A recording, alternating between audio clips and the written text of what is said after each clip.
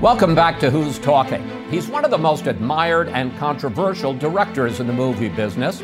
His impact on the world of cinema so profound, you can find his name in the Oxford Dictionary used as an adjective to describe his distinctive style of filmmaking. But now, he says he's close to ending his career as a director. So what's next?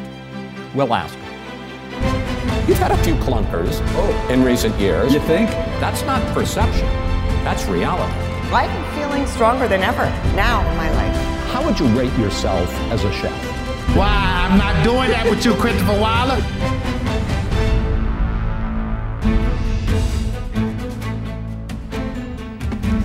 Quentin Tarantino, welcome. Thank you for doing this. My pleasure. Thanks a lot. I want to start where you start in your new book, Cinema Speculation. You talk about your mother and stepfather taking you to wildly inappropriate movies filled with violence, with sex, with swear words when you were 7 years old. Question, how badly did that mess you up? Well, I don't think it messed me up at all. I think it just set me up to appreciate cinema in a different way than my peers did. My mom's whole thing, well, one, I asked her about that directly at a certain point, because at a certain point I realized I'm seeing movies that the other kids in school aren't seeing. And then I asked her about that, and then she goes, well, Quentin, I worry more about you watching the news. There's nothing in a movie that's going to mess you up. I love this book because you, I feel like Quentin Tarantino is giving me a personal tutorial on filmmaking. At one point, you talk about the young movie stars of the 1960s, Paul Newman, Warren Beatty, and Steve McQueen, and you single out a scene of McQueen in the movie Bullet. Take a look. Sure. Lieutenant, don't try to evade the responsibility. In your parlance, you blew it. You knew the significance of his testimony, yet you failed to take adequate measures to protect him. So to you, it was a job, no more. Were it more? And you the dedication I was led to believe? You believe what you want. You work your side of the street, and I'll work mine. You say McQueen does something there that nobody else at that time could. What? He doesn't do anything is what he does. But I make a case in there that nobody did nothing the way McQueen did. He just fills the frame with himself. Just even watching that piece, it's like it would be hard to get any actor to sit in a scene like that and not roll their eyes or not editorialize with their face. Oh, what a jerk. Okay, look, buddy, you don't understand what's going on. Even if it was just in their face. Forget about the normal lines we've heard. Look, Chalmers, I've got a detective in there fighting for his life because of your detail. But that's not the case. He just doesn't engage at all. You know that he thinks this guy's a putz, but he's just simply doesn't engage. But he's not passive either. I don't quite know how he did it. I think you have to be just born with that kind of inner charisma that he had. But nevertheless, though, that's not him playing himself. He, in real life, from everything I've heard, McQueen was a real hothead. He would not have acted like that. That's why it's called acting. Yeah, exactly. Okay, let's take a trip through your movies. The first one you direct is Reservoir Dogs in 1992, and you announce your arrival on the scene with this particular moment. Well, I don't know why I came here tonight. I got the feeling that something ain't right. I'm so scared in case I fall off my chair. And I'm wondering how I'll get down the stairs. Clowns to the left of me, jokers to the right. Here I am, stuck in the middle with you. That's Mr. Blonde torturing a cop. Yes, you cut it just before it got good. or would have closed this studio down. How did you come up with this idea of highly stylized violence? No one's ever asked it to me like that before. I got to think of the right way to answer that. I think, I guess, I hadn't thought about it before quite like that, but I guess the answer is, after going to see a ton of movies, there's all kinds of scenes that I respond to in movies. I respond to music sequences. I respond to big comedy sequences. It was like they galvanized the entire theater. Everybody woke up. Everybody got connected. And I would go see a film that had a sequence like that. I would see it 2 or 3 times at the theaters just to see that sequence, and then just to have that experience with an audience. So, again, we're talking about, you're calling it violence. It is violence. It's also action. I think it's also kind of what movies do in a way that's particular to them, as opposed to theater or literature, is, the filming of kinetic violence that can usually, they can have different reasons for the impact, but it can oftentimes give a cathartic release for an audience. 2 years later, you make Pulp Fiction, and there we see something else that makes you unique, which is dialogue you won't find anyplace else. Yeah. What does Marcellus Wallace look like? What? What country you from? What? What ain't no country I ever heard of? They speak English and what? What? English, motherfucker! Do you speak it? Yes. Then you know what I'm saying. Yes. Describe what Marcellus Wallace looks like. What? Say what again? Say what again? I dare you. I double dare you, motherfucker. Say what one more goddamn time. You won the Oscar for Best Original Screenplay. What is the secret to Tarantino dialogue? How I do it is pretty simple. I just get the characters talking to each other. So it's like me, the writer, is writing it, and I'm kind of controlling it for a while, but the idea is the conversation catches fire amongst the characters, and then they take it and run with it, and then I'm almost like a court reporter, jotting it all down, and then usually whatever comes out is what comes out. Now, inside of that, there is a rhythm to it. There is a musicality to it. There is a bit of rhyme that happens between some of the words and some of the phrases. And so, it's not poetry, but it's not completely divorced from poetry. It's not rap, but it's not completely divorced from it. It's not a stand-up comedy act, but it's not completely divorced from that either. I want to show one other scene for no other reason than it's just so cool from Pulp Fiction. Great. John Travolta, Uma Thurman. Oh, okay. Here they are. They had a high-fi phone, oh boy, did they let it blast. 700 little records, all rock, rhythm, and jazz. But when the sun went down, the rapid tempo of the music fell. C'est la vie, say the old folks. It goes to show you never can tell. How'd that come about? Everyone knows that I kind of was bringing John Travolta back from, I think, Look Who's Talking 3, when he did the movie, and it set him up for a whole second act of his career, and third act of his career for a really lovely way. But at the time, audiences would go see the film. They didn't quite know everything yet, so they're feeling, oh, John Travolta's in this. Oh, I haven't seen him in a while, so he's in the movie, and he's playing a gangster, and it's all going along, and it's funny, and it's this.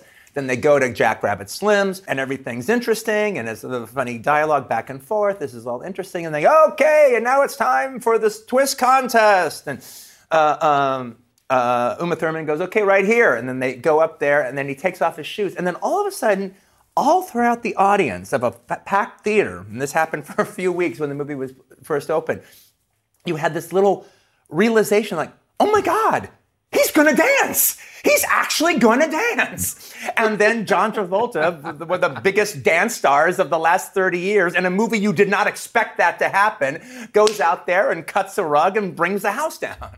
So let's jump ahead. 2009, your World War II movie, Inglourious Bastards.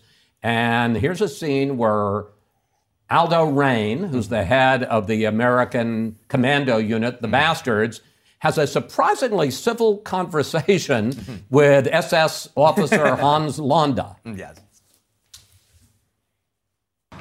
So you're Aldo the Apache. So you're the Jew hunter. I'm a detective. A damn good detective. Finding people is my specialty, so naturally I worked for the Nazis finding people, and yes, some of them were Jews, but Jew hunter? Just a name that stuck. Well, you do have to admit, it is catchy. So often in your movies, instead of realism, you go for the way we wish life would be, don't you? Well, sometimes, yeah.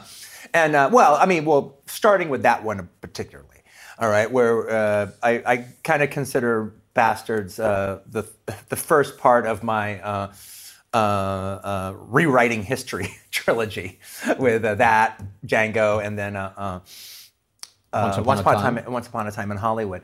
But, you know, the way that ended up coming about is I didn't start the movie with the idea, and this will be the movie that I kill Hitler. That will be the whole thing, and I'll re-engineer everything so that happens. I never have a super clue about I have a clue.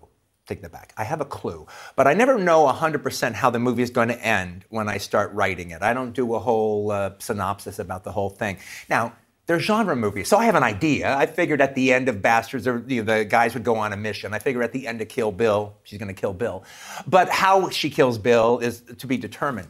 So the thing about it is I'm writing the script, and now all of a sudden the Bastards are in the theater, and the whole idea is to blow up the theater and kill Hitler. And I go, hey, this is actually kind of working out. I thought there would be more problems to the mission. This could actually work. Well, what do I do now?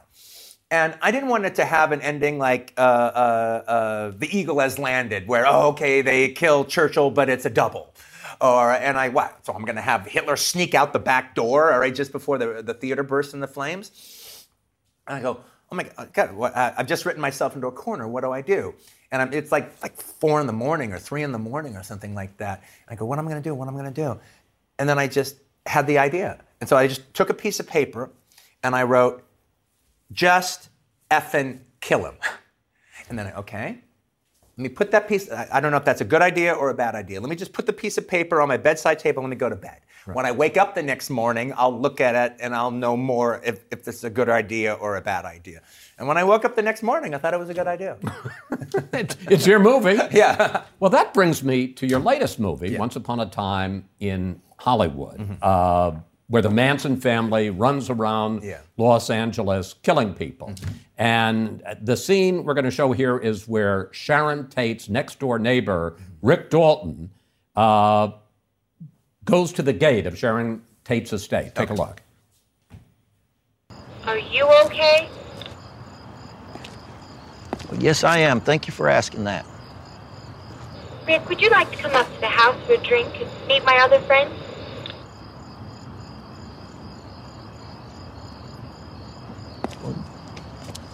Yeah, sure. Thank you. Oh, hooray! Great, I'll buzz you up.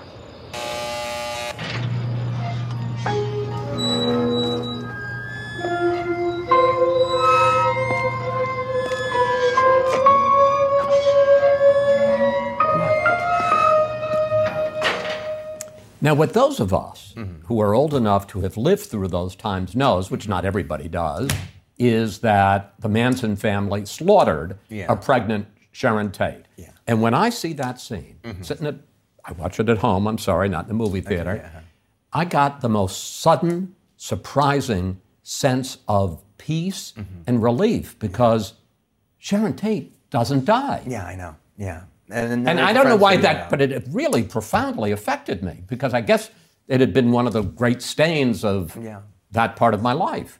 It provokes an interesting kind of implosion, I think, inside of people, their heart, their consciousness, or whatever, and it's rather unique, and I'm very happy about that. But at the same time, though, it's also very bittersweet. You're like, oh yes, that means that she survived. Right. She's alive.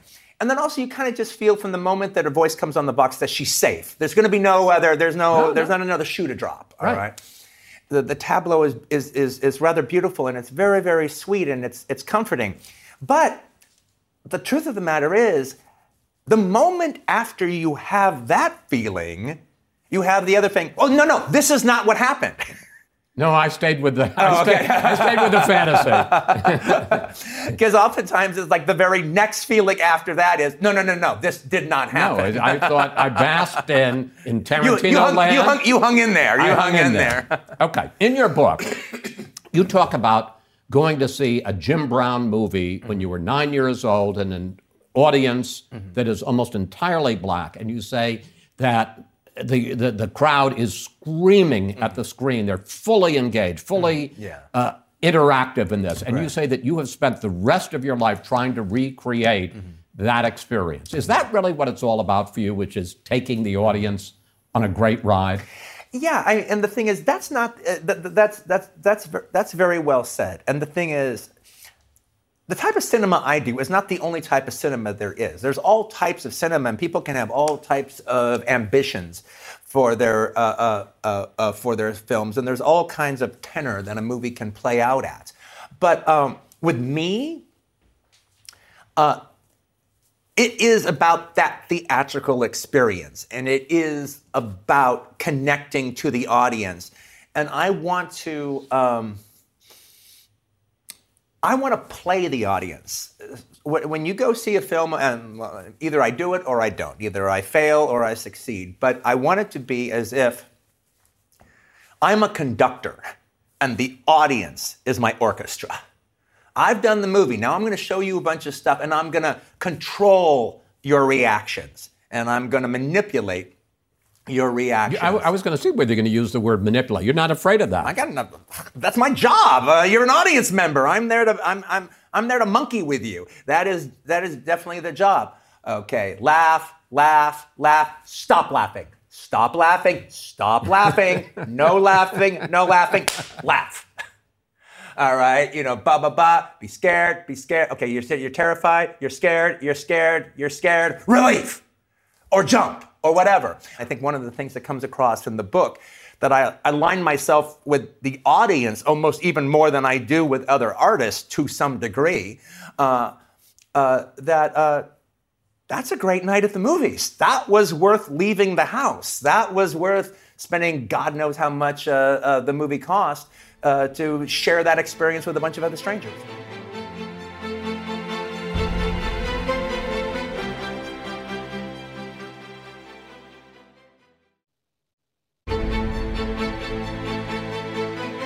You talk about being the conductor and the audience being the orchestra.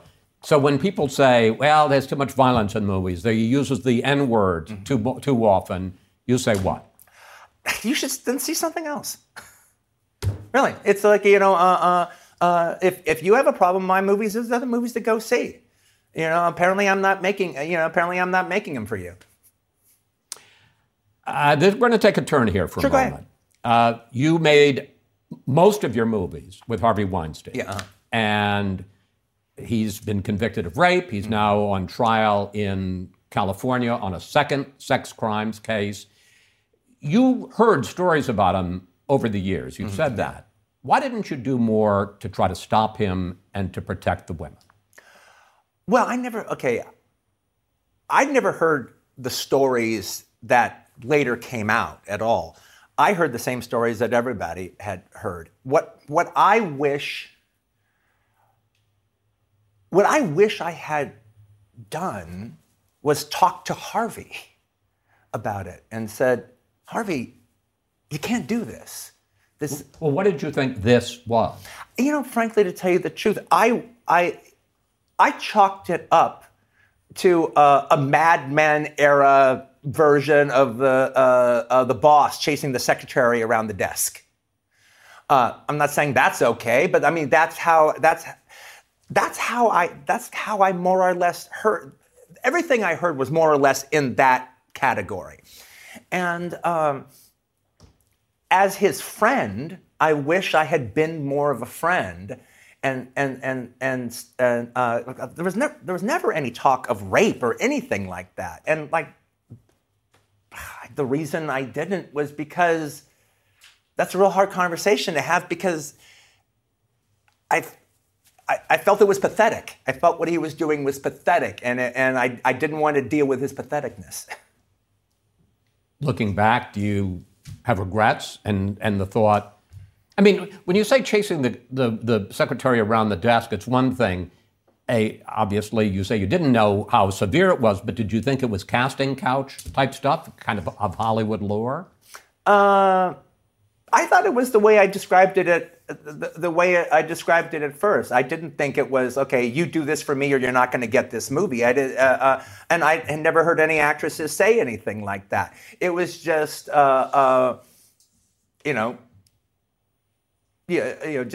don't get in the back of a limo with him. Right. I didn't know anything that anybody else didn't know. I'm just the one honest enough to say that, look, I had heard some of these things, but not the things that came out. Just literally, just a guy abusing his situation as a studio head. For the most part, like I've always heard that Louis B. Mayer did, and all the Hollywood moguls did to one degree or another. Again, it was easy to compartmentalize it to some degree. Anyway, I feel bad about. Look, I feel bad about it now. But what I feel bad about is I feel bad that I did not have a man-to-man talk with him about it. Let's end this by talking about movies. You say that when Jaws came out in 1975, it may not have been the best film ever made, but it was the best movie ever made. What do you mean?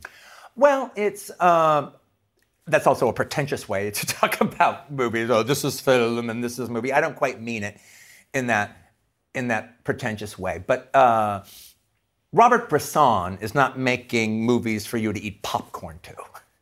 He's doing something else. He has different fish to fry. Werner Herzog is not making movies for you to eat popcorn to. Steven Spielberg is making movies that go great with popcorn and go great with soda pop and red vines or whatever it is that's your treat. And it's not. I've kind of made it a point that I see no difference as far as better or worse than film or movies. But the thing about it is, personally, I like them both and I appreciate them both. But at the end of the day, I'll always choose a movie, which again, it's meant to affect an audience in an entertainment way. It's meant to affect an audience especially an American audience, in a slightly raucous way. I mean, when you talk about conductor and the audience is the... Well, and that's one of the... Then Jaws is maybe the greatest conductor job in the history of cinema. You are now the father of two small children. Your older child, Leo, is 2.5, and you have described him as the audience you have spent your life waiting for. Yes. Are you showing him movies? Well, we watched one movie so far. We watched Despicable Me 2. But he's 2.5. His attention span for like sitting down and watching something is about 15 minutes, maybe 20 minutes. Or usually it can, if he's watching like 3 Peppa Pig things or 3 baby TV things, they're about 10 minutes or 15 minutes each. And he might see 2 in a row or 3 in a row, but that's about his attention span. He's not ready to give himself over to a big narrative. So speaking of big narrative, when he gets older, are you going to let him see, at age 7, the kind of movies that your mom let you see? Well, I would, depending on him. I mean, look, part of the reason that it worked, what my mom and Kurt, my stepfather, was doing, was the fact that they knew who they were dealing with. They knew they were dealing with me. They were dealing with little Quentin. if I was a boy that did not have those kind of interests, or if I was a girl that did not have those kind of interests, they probably would have left me at home with a babysitter. So the thing is, you can say that, you can ask that question, but it's a really arbitrary question until Leo starts like revealing his real true interest once he gets older. Now, if he's attracted to contraband kind of images and is attracted to certain things and seems like he has a hunger and a desire for it, well, then yeah, absolutely. If he shows no interest in it, then probably not. Finally, you say that your next movie, your 10th, is going to be your last. Mm-hmm. Why? You're making great movies. No, thank you. Well, I've been doing it for a long time. I've been doing it for 30 years. And it's time to wrap up the show. You know, I've done it. I've given my whole life to it. You know, I didn't start a family until late in life. I've always kind of equated, if you're doing movies on the level that I've been doing, actually the level I've been allowed to do, I equate it to mountain climbing. You know, and so this movie is my Mount Everest, and this movie is Kilimanjaro, and this movie is Fuji, and I've spent all that time on the mountain, and I'm like I said, I'm an entertainer. I want to leave you wanting more, you know, and not just work. And I don't want to work to diminishing returns.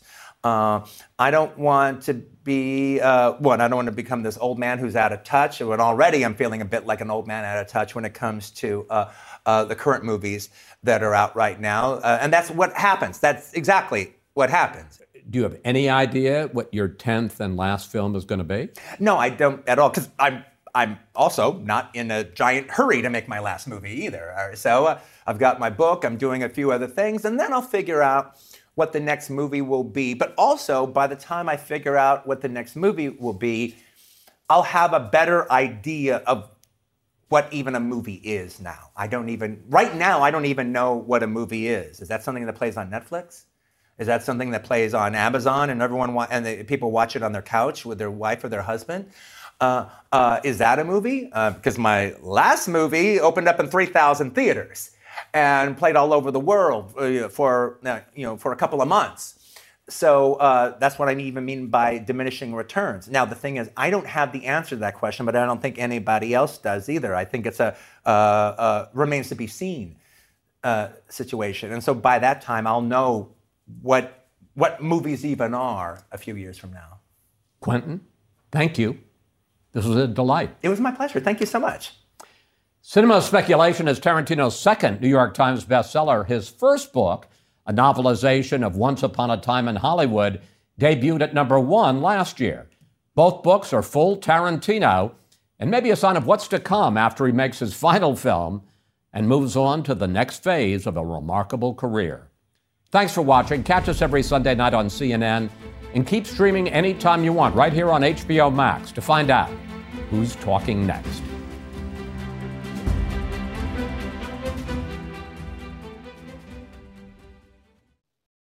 Now streaming exclusively on Max, a new CNN Flash doc about the album that has Nashville talking, Call Me Country, Beyoncé and Nashville's Renaissance. Watch it at max.com/callmecountry.